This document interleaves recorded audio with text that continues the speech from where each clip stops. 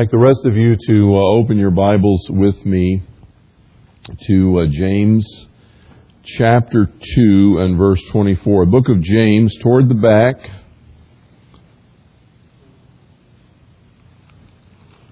Comes just after Hebrews chapter 2 and verse 24.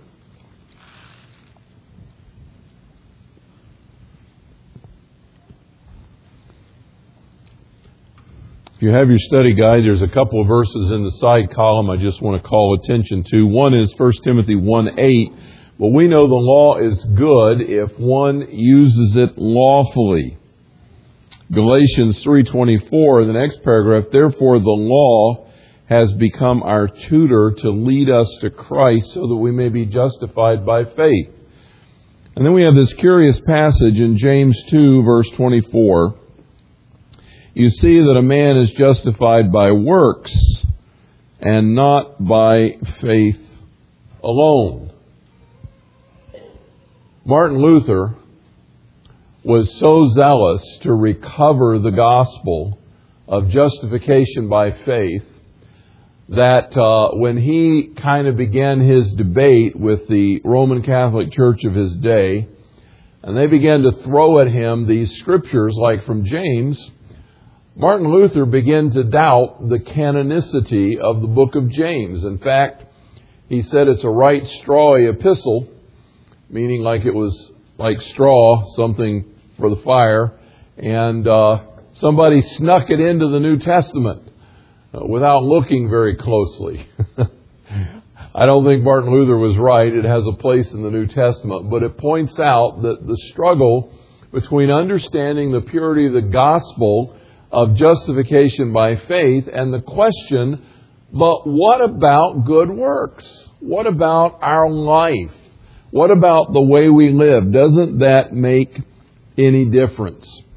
And if you were here last week, you know that I brought a message dealing with the fact that we are justified by faith alone in Jesus Christ. Let me just back up and go to the very basics. What is justified? What does it mean to be justified? Some people say today you shouldn't use those theological terms. It confuses people. Well, I don't know what else to use, but I can make it simple for you.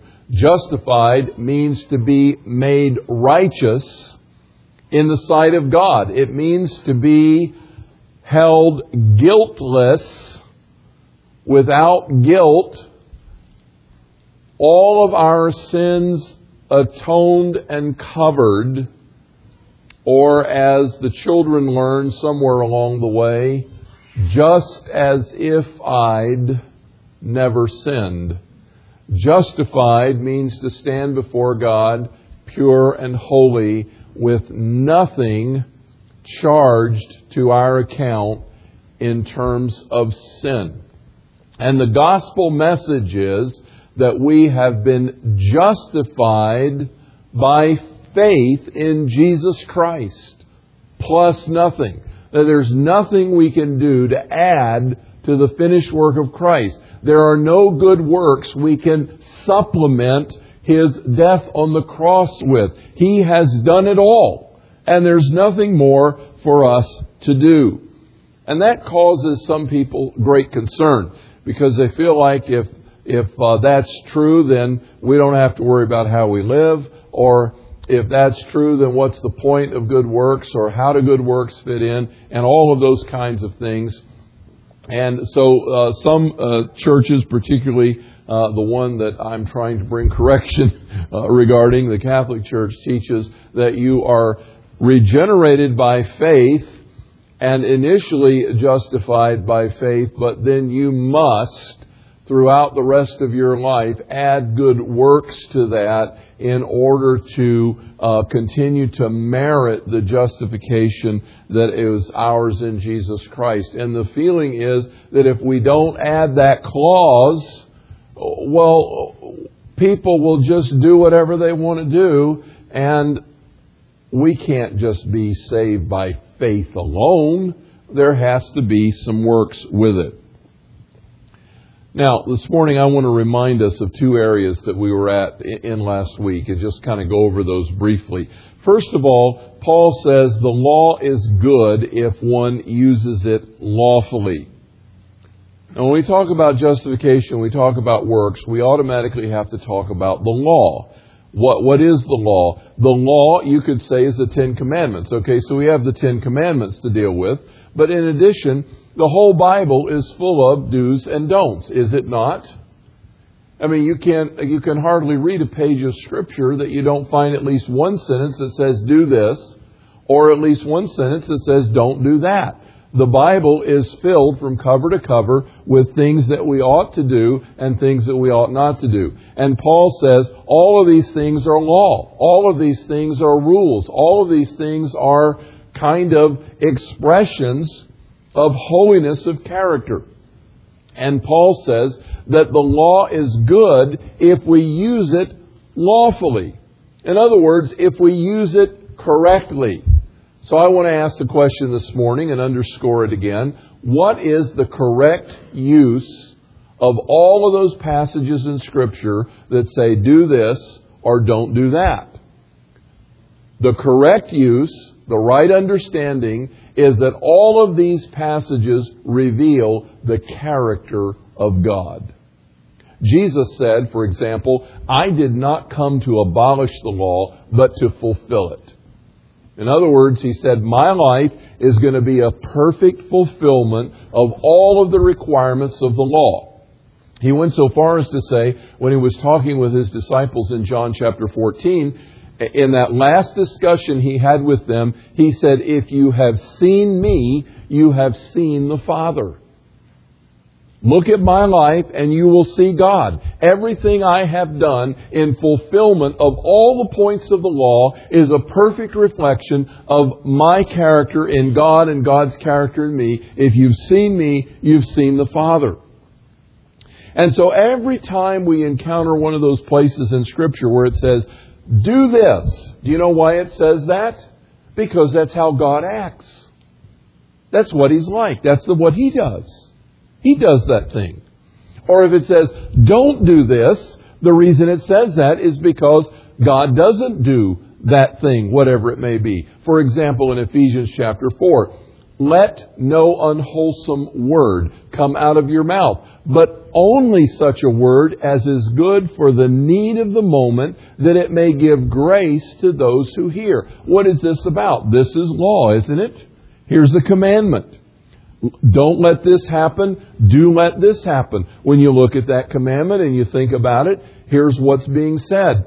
Don't let any unwholesome words come out of your mouth. Why? Because God never speaks trivially. God does not let unwholesome words come out of His mouth. You're never going to hear God saying something to you that's not wholesome or healthy. He doesn't tell dirty jokes.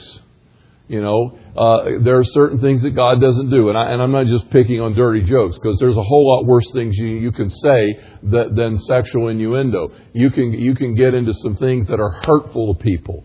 And God doesn't do that. God does not damage people with His mouth. He doesn't speak unwholesome things. So when the Scripture says, let no unwholesome word come out of your mouth, that's because God doesn't.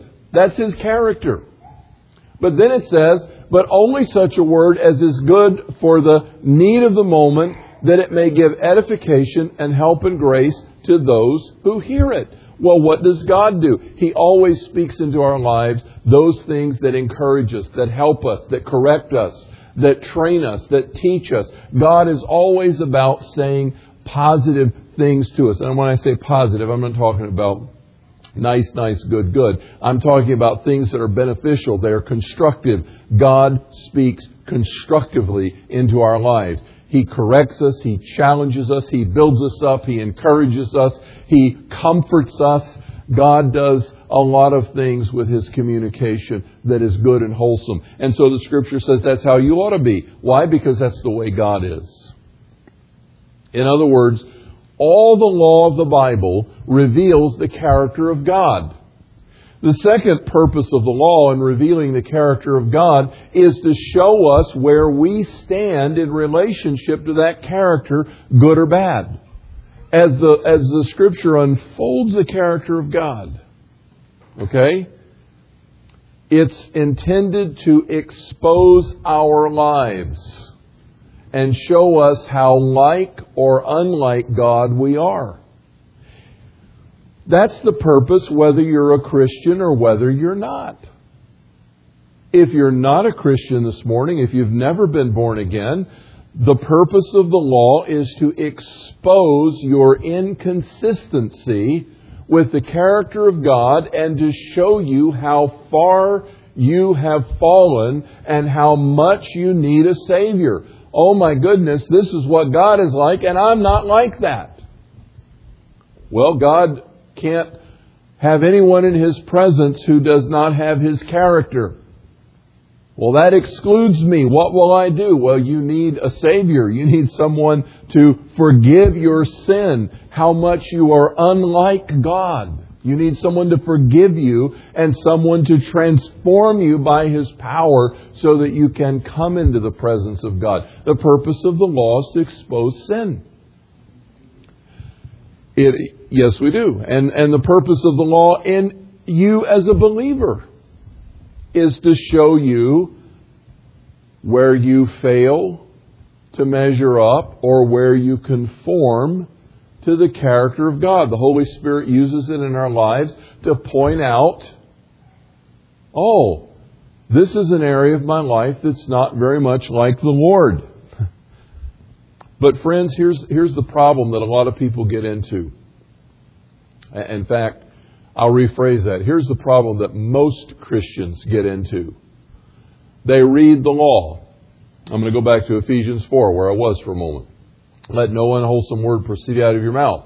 And they say, oh, Lord, I say inappropriate things all the time. I hurt people. I wound them. I gossip.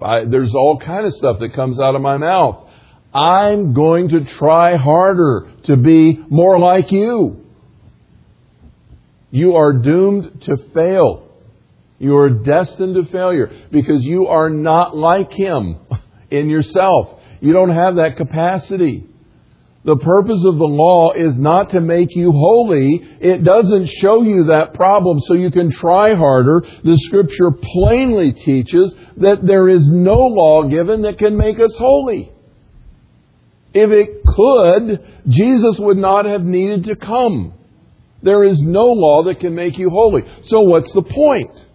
Well, you read it and you say, Lord, unwholesome words come out of my mouth all the time.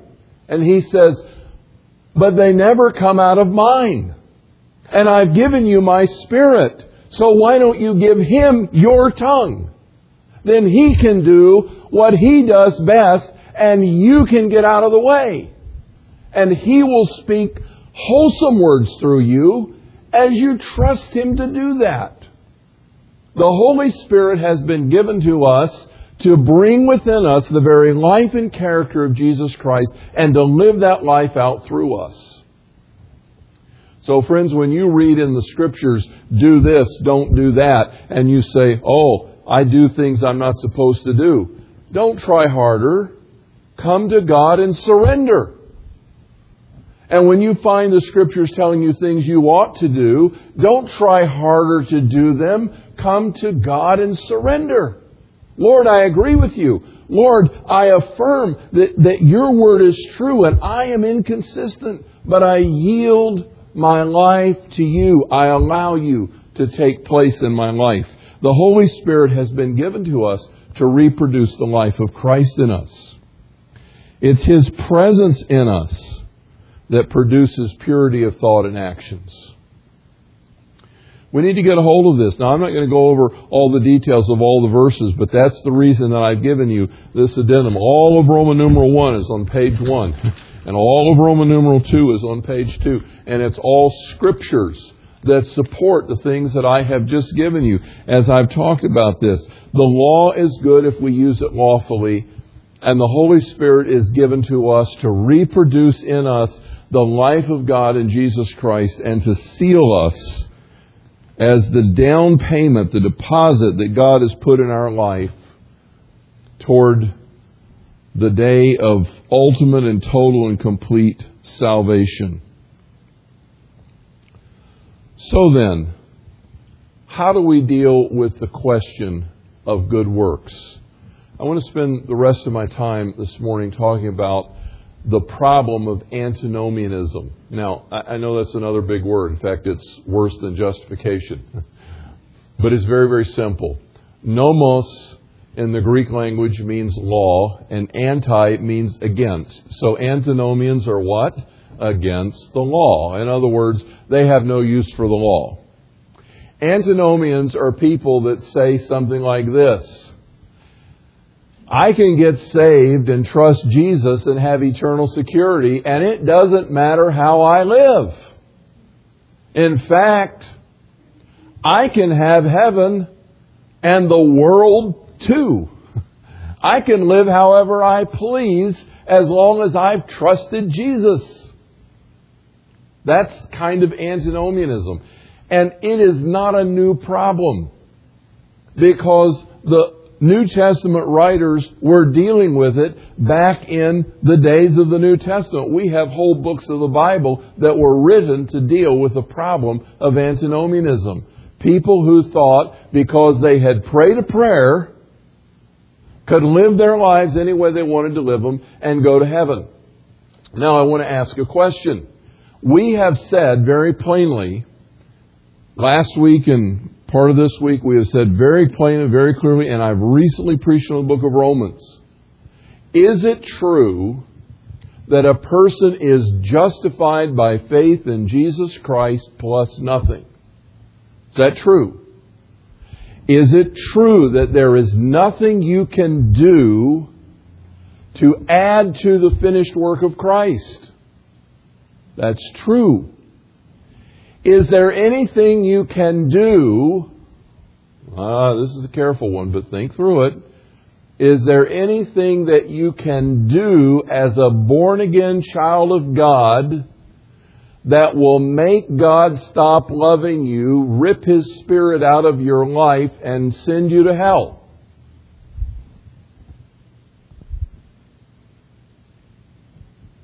Nothing can separate us from the love of God, which is in Christ Jesus. For I am convinced that neither life, nor death, nor angels, nor principalities, nor things present, nor things to come, nor any other created thing can separate me from the love of God, which is in Christ Jesus. I know and am persuaded that He is able to keep that which I've committed to Him against that day. My sheep hear my voice and they follow me, and no one can pluck them out of the Father's hand.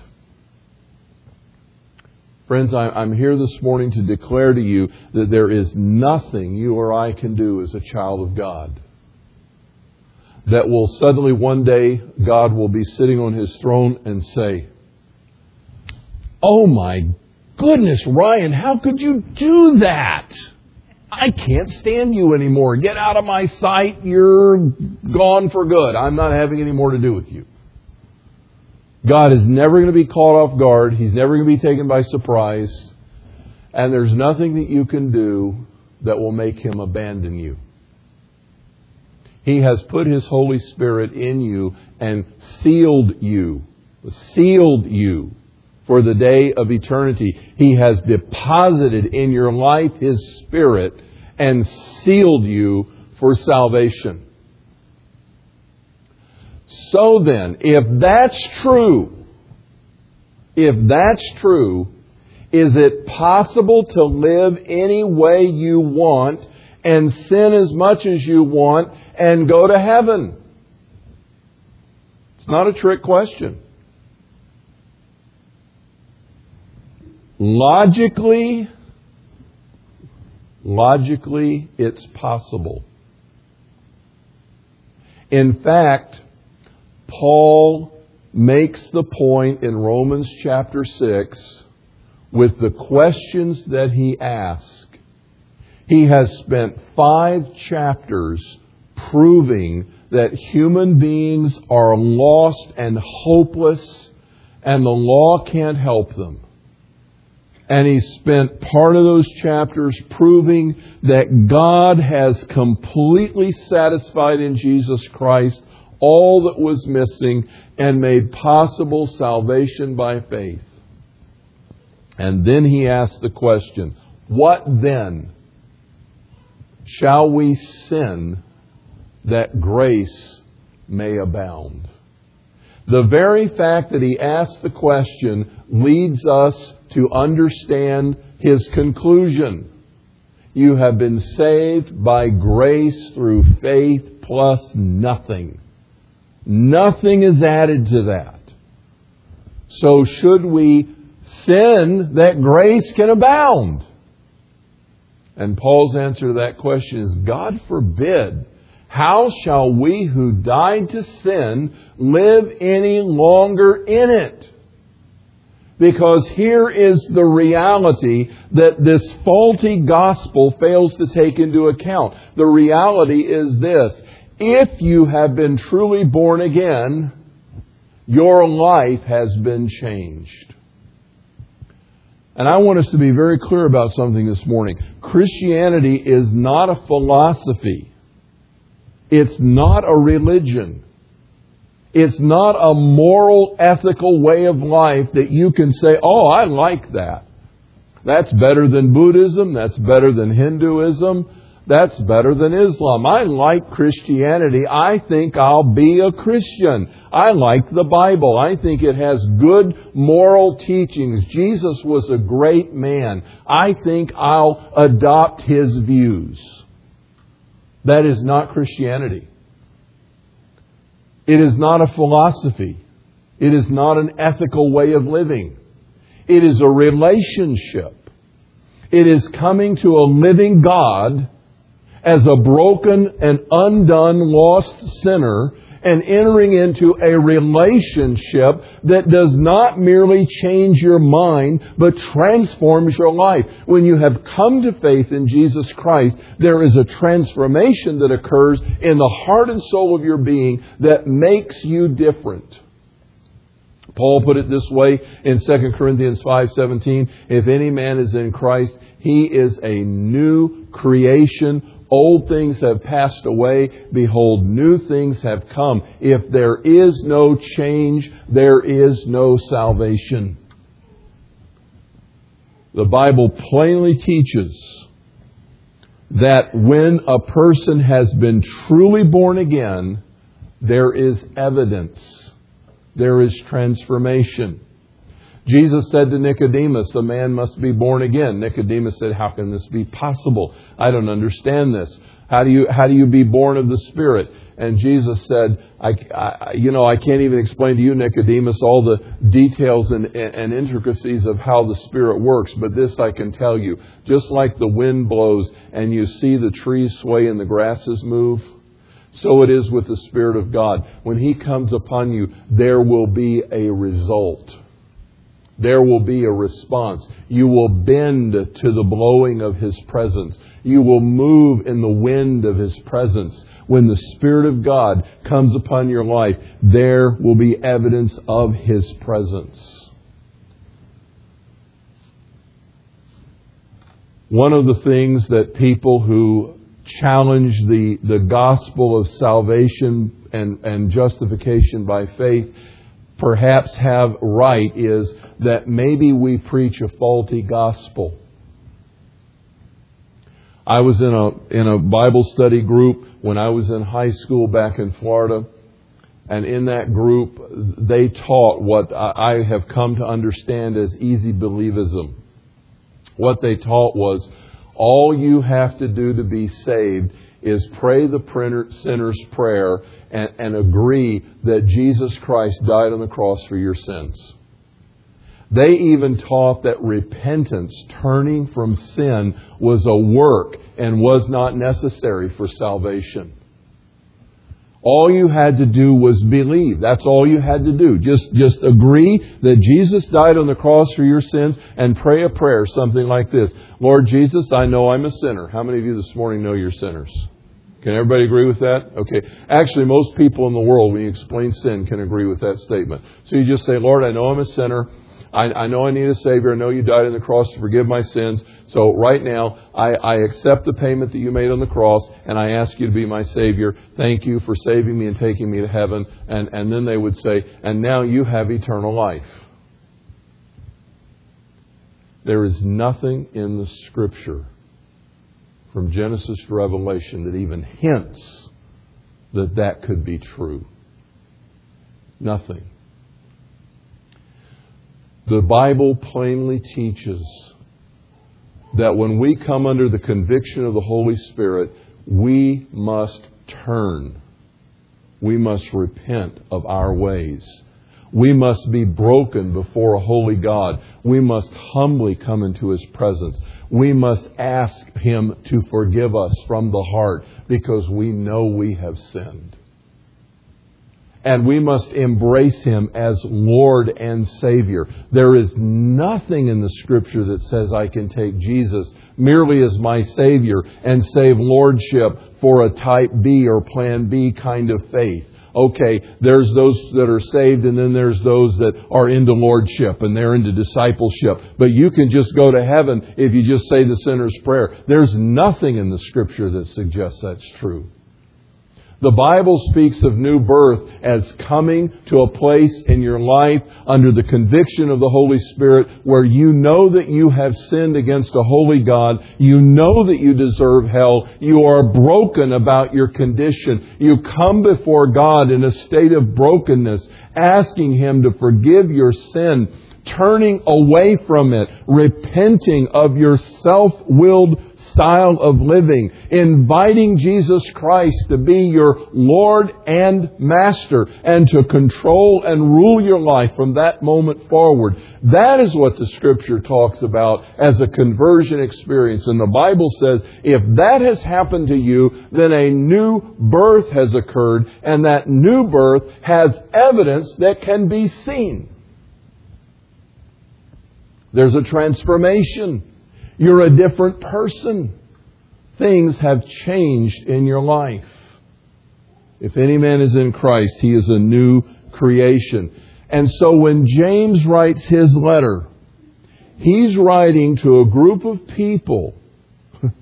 And this is what they're saying. I've believed in Jesus Christ. Therefore I'm saved. Never mind that I give preferential treatment to the rich when they come to church. Never mind that I could care less what brothers or sisters in Christ are starving and hungry. I'm not giving them any of my money or my food. Out of their mouth comes poison, backbiting, gossiping, and hateful statements. They're living for themselves. They're all puffed up in pride and arrogance. They're coveting and wanting what each other has. They're living like worldly people. Read the book of James. He very clearly describes a people who are self-willed and bent on their own interest and attitudes. And to that group of people, he says, wait a minute. You say you believe in God? Big deal. The demons believe in God. And they're not saved. They tremble. Do you remember the story of the Gadarene where Jesus goes to this particular place and this guy that's been bound up in the tombs and caves comes out to meet him and he's crazy and he's naked and he's just acting wild, and Jesus begins to deal with him because he sees that this man is under demonic control, and he begins to deal with him. And do you remember what the demon said to him? We know who you are, Son of God. Have you come to torment us before the time? They know who He is. They believe Jesus Christ is the Son of God. They know He died on the cross for our sins. The demons know the atonement. They know the blood. They hate the blood. They don't disbelieve it. Oh, I don't believe the blood does anything. They know they're defeated by that blood. It doesn't save them. It doesn't change them. It doesn't do them any good. Intellectual commitment to the truth of the gospel does zero for your life. It does nothing.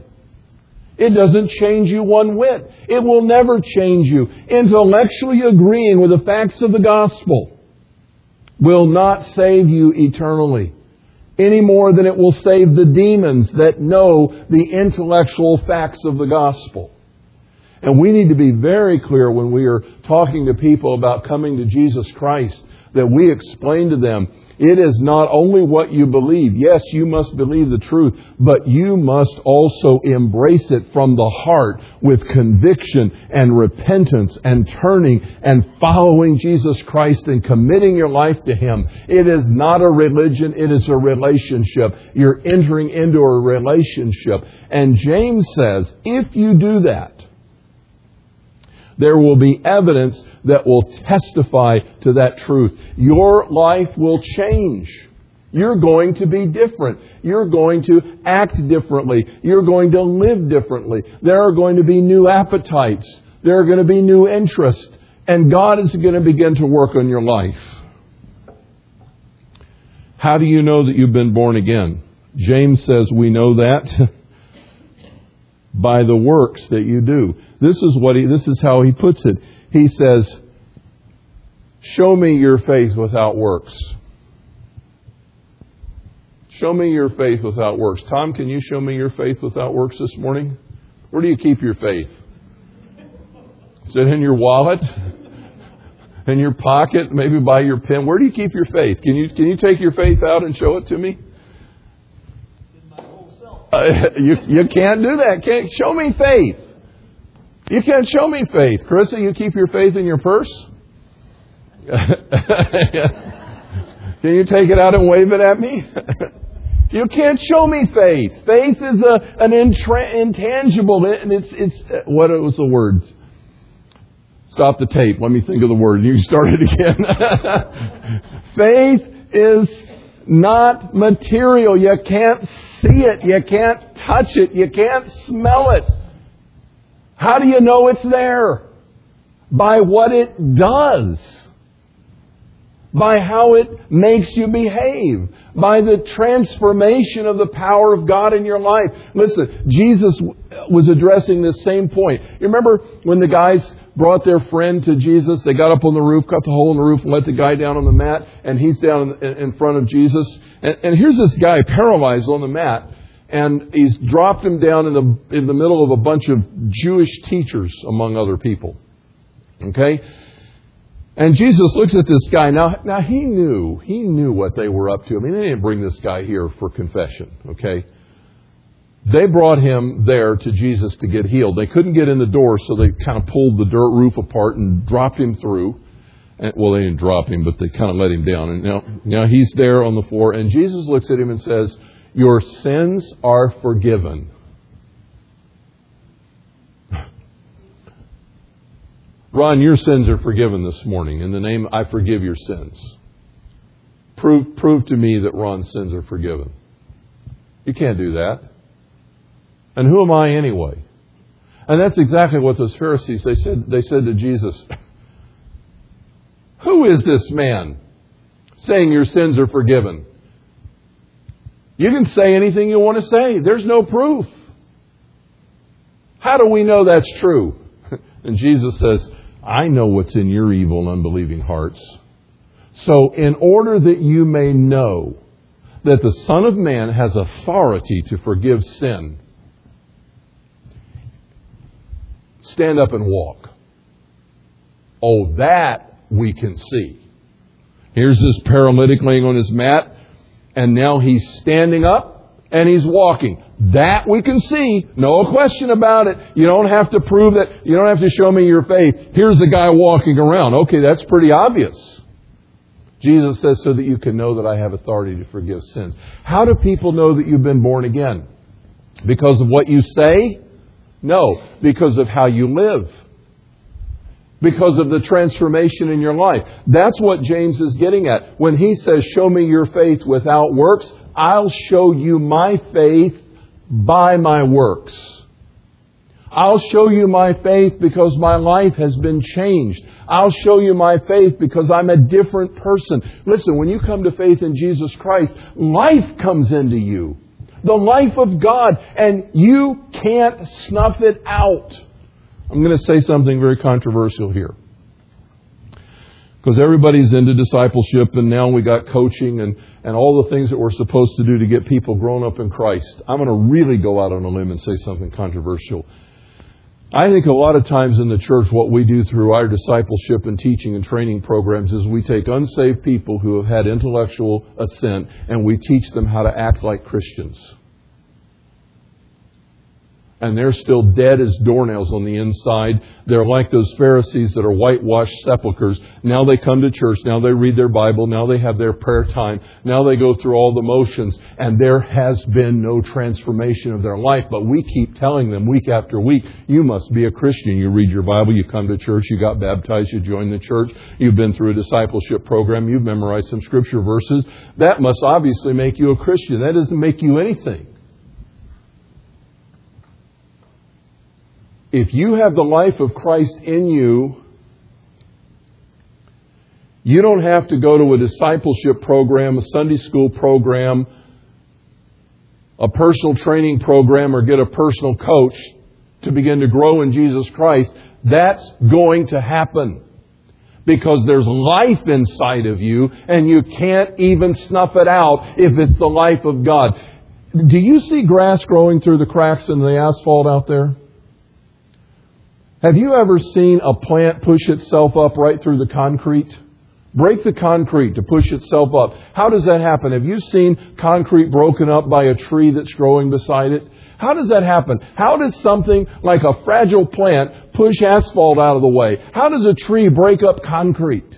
Because it has life and you can't hold it back because it's going to grow no matter what gets in its way. It is alive. And friends, if you're alive in Jesus Christ, if He's changed your heart, if He's now living inside of you, you are going to come alive in Him and begin to grow. You can't do otherwise. I'm not saying that people don't get bad teaching. In fact, we probably cause more harm than good sometimes in our programs around the world. I'm talking about Christianity in general. I'm not saying people don't need good teaching. I'm not saying they don't get bad teaching. I'm not saying they don't get off track. And we talked about one of our missionaries, a revival in Ivory Coast that was a mile wide and an inch deep. But I think a lot of the fault is because we present the gospel in a faulty manner. When people are truly born again and the life of Jesus Christ has come into them by the Holy Spirit and they have been regenerated and new life is inside of them, you will be different. You will have a hunger for God. If you have no hunger for God this morning, you need to check out your salvation experience. You will have a hunger to know what He says. You will have a hunger to talk to Him. If you never have a hunger to talk to God, if you never have a thirst to know what He is saying to you, if God is not a part of your life in a relationship way, you need to examine what you're claiming. Because if you have come to life in Jesus Christ, there has been a transformation in you. And that is exactly what James is saying. James is not saying that we're literally saved by our works. James is saying that the proof of our salvation is in the transformation of a life where the Spirit of God is living. And you cannot go on treating the poor as if they don't exist. And you cannot go on giving preferential treatment and arrogance and pride to the wealthy. Oh, come down to the front of the church and here, have a seat on the front row. You are our distinguished guest. You can't go on bad-mouthing people. You can't go on gossiping and character assassinating. You can't go on living with indifference. If God is living in your life, He'll convict you.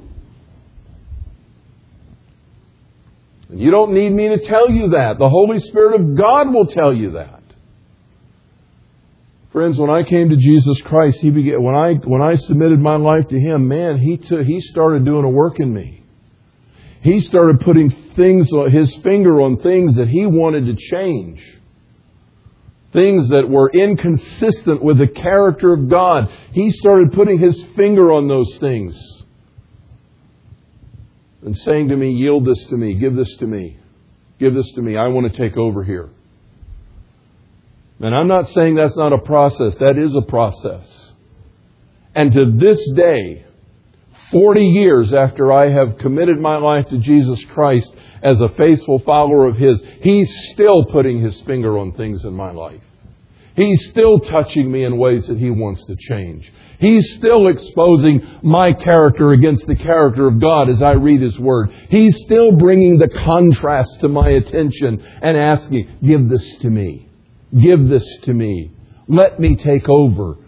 But He is alive in my life, and I can look back over that time and I can see the change. I know that I'm different. I know that God has done something in my life. Do you know that He's done something in your life? Can you see the evidence? James was writing to correct those people that thought they could live any way they wanted to. John was writing to correct people who had a different philosophy. They were just as messed up in their head. They were dualists. They thought that the body was part of the material world and it was kind of hopelessly bad, and the spirit was part of the spiritual world and it was good. And here's what they came up with. My body is hopelessly evil. Doesn't matter what it does. It's not going to affect my spirit. My spirit is good. It's been saved. It doesn't matter what it does. It won't affect the body. So if my spirit wants to worship God, that's good. If my body wants to go to an orgy, that's fine too. And John says, you people are nuts. Well, he didn't put it that way, but that's kind of what he was getting at. He says, you guys are crazy. He said, let me tell you something. There are 3 ways that you can know that you have eternal life. 1 John 5:13, and when I was taught to present the gospel many, many years ago, I was told, when I had led the person in the sinner's prayer, Lord Jesus, I know that I'm a sinner. I repent of my sins. I take you as my Lord and Savior. I know you died on the cross for me. Thank you very much. Amen. Take me to heaven. That I was then to say to them, after they had prayed that sinner's prayer, I was able to say to them, now listen, on the basis of 1 John 5:13, these things have I written unto you that believe on the name of the Son of God, that you may know that you have eternal life. I can say to you on the basis of 1 John 5:13, you can know today that you have eternal life. Welcome to the family of God. That's just a little scary. You know why that's scary? Because it's not me who tells a person if they're a Christian. It's the Holy Spirit who bears witness with their spirit that they're a child of God.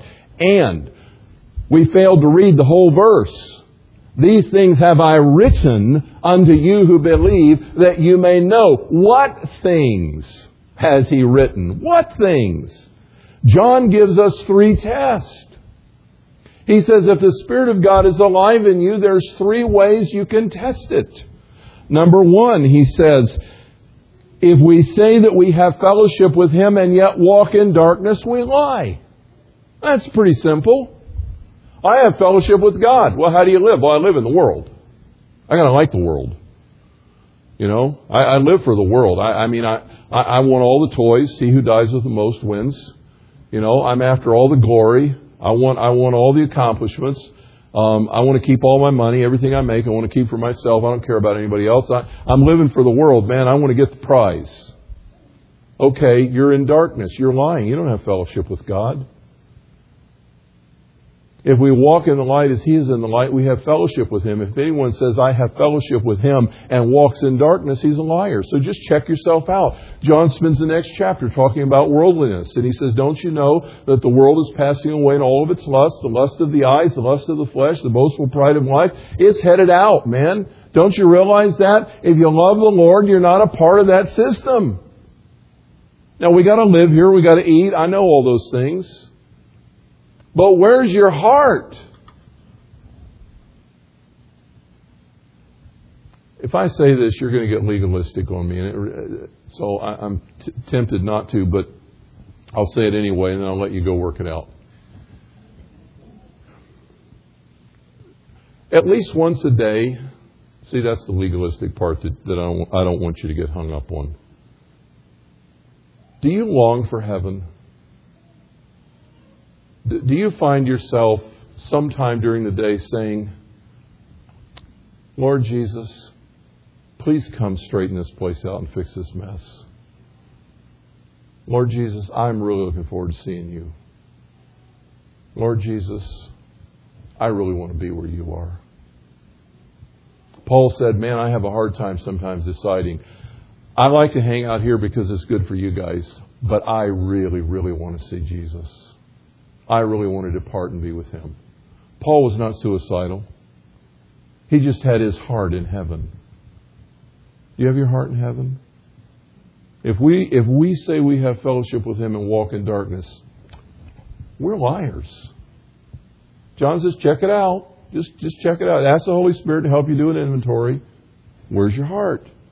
Then he says, no one who abides in Him sins, and no one who sins has seen Him or knows Him. Now, we don't have the benefit of the Greek, but not everyone does. But if you have the Holy Spirit in your life, He can help you with this. This is not rocket science. You know that John is not saying no one who abides in Him sins. Let me tell you how someone I knew, the same group back in Florida, Easy Believism, their leader taught this. Now, this is logic for you. He says, no one who abides in Him sins, and no one who sins has seen Him or knows Him. I'm abiding in Jesus, therefore I no longer sin. In fact, I don't commit any sins. So no matter what I do, it's not a sin. And he was doing some pretty rotten stuff. That's not what he's saying. He's saying that no one who abides in Jesus can have a lifestyle characterized by habitual rebellion. Sin in its essence is rebellion against God. I want my own way. I'm going to do my own thing no matter what God says. He says if you're abiding in Christ, you can't be running the show. Living for yourself, sinning at will. It's inconsistent with the life of Christ. The oak tree moves the concrete, not vice versa. If there's new life growing up inside of you, it's going to be breaking up this old stuff, moving it out of the way. You can't say, I abide in Christ, and then habitually, willfully rebel against God every day of your life. And if you try to do that as a Christian, by the way, next Sunday, I'm going to wrap up this series of justification with sermon number 3, and I'm going to deal with guilt, repentance, and confession as a Christian. Because we've got to deal with guilt, okay? You can't come confess to me and let me give you some Hail Marys and Our Fathers and be done. So I've got to tell you how to deal with guilt the right way. So I'm going to deal with that next Sunday. But if you're sinning against God and you're born again, He is going to be dealing with you. And man, there's going to be a war going on inside. If you're sinning and you got no war, you better check out your conversion. It may not have happened. Because if you know God and you're walking with Him and abiding in Christ, you can't keep on rebelling with impunity. God is going to deal with you. You're His child. He loves you. He's not going to let that go on. And 3 John says, check out your love for the brothers. Somebody comes to your house, has need, and you say, oh, I'm so sorry for you. I'm sad that you've fallen on hard times. Excuse me. I've got some things I want to buy, though, and, I can't give you any food because we got steaks and we're having some friends over and we're going to have a big dinner and I can't spare anything. So I'll pray for you. Depart, be warmed and filled, go in peace. John says, where's the love of God in your heart, man? Listen, one of the surest fire evidence that you've been born again is that you have love for the brothers. You have love for the sisters. You have love for other people. God is love. His nature is love. If you're not a loving person, maybe you don't know Him. John says, no one who does not love his brother whom he sees cannot love God, because God is love. That's His nature. So John says there's 3 tests. Check it out. Check it out. Do you have fellowship with God? Are you walking in darkness? Got a problem. You abiding in Christ, living in habitual sin? Got a problem. Don't care anything about your brother? Got a problem. Check it out. Examine your life. These things have I written to you who believe, that you may know that you have eternal life. Friends, I want to tell you this morning very clearly We are justified and made holy in the presence of God by faith alone in the finished work of Jesus Christ. Period. Nothing added, plus nothing. That's it. But if that has truly happened to you, the Spirit of God has come and taken up residence in your life. He has regenerated you. You are born again. God's presence is living in your body, and you will be different. And you will begin to take on His character. And you will begin to look like Him. And if you don't resemble Him in any way, you need to reevaluate your experience. James says, show me your faith without any transformation. He says, I'll show you my faith because my life has been changed. Has your life been changed? I wish I knew who said it. I'd give him credit. Said many years ago. I heard it a long time ago, but it's a good thing to ask. If you were ever put on trial for being a Christian, is there enough evidence to convict you? If you're ever put on trial for being a Christian, is there enough evidence to convict you? Could they find enough proof to prove that you're a follower of Jesus Christ? When the disciples stood before the Pharisees, the Sanhedrin, in the book of Acts, you know what they said? We perceive that these men have been with Jesus. How did they know that? There was something different. Do people see that difference in you? Paul says in 2 Corinthians chapter 13, verse 5, but test yourselves. Examine yourselves. Do you not know that the Spirit of God is in you, unless, of course, you've never been changed? You're still reprobate. Would there be enough evidence to convict you? Father, I ask in Jesus' name this morning that you open our hearts to receive the truth of the message. Thank you for a glorious salvation. It cost me nothing to have my sins removed, cleansed, to receive the righteousness of Jesus Christ. All I need to do is believe that that's true, that you've done that for me, and take it by faith. But, oh God, when my eyes have been opened to see that, then my heart is convicted of my true sin. And I yearn to have you in control of my life. And I want to be alive in Jesus. And I pray this morning, Father, if there's any person here who has thought for years that they were saved and had eternal life, but there's no evidence, there's been no change, they can't find any proof that the Holy Spirit of God is alive in them. Oh God, would you bring them this morning under conviction of the truth? Because you love them.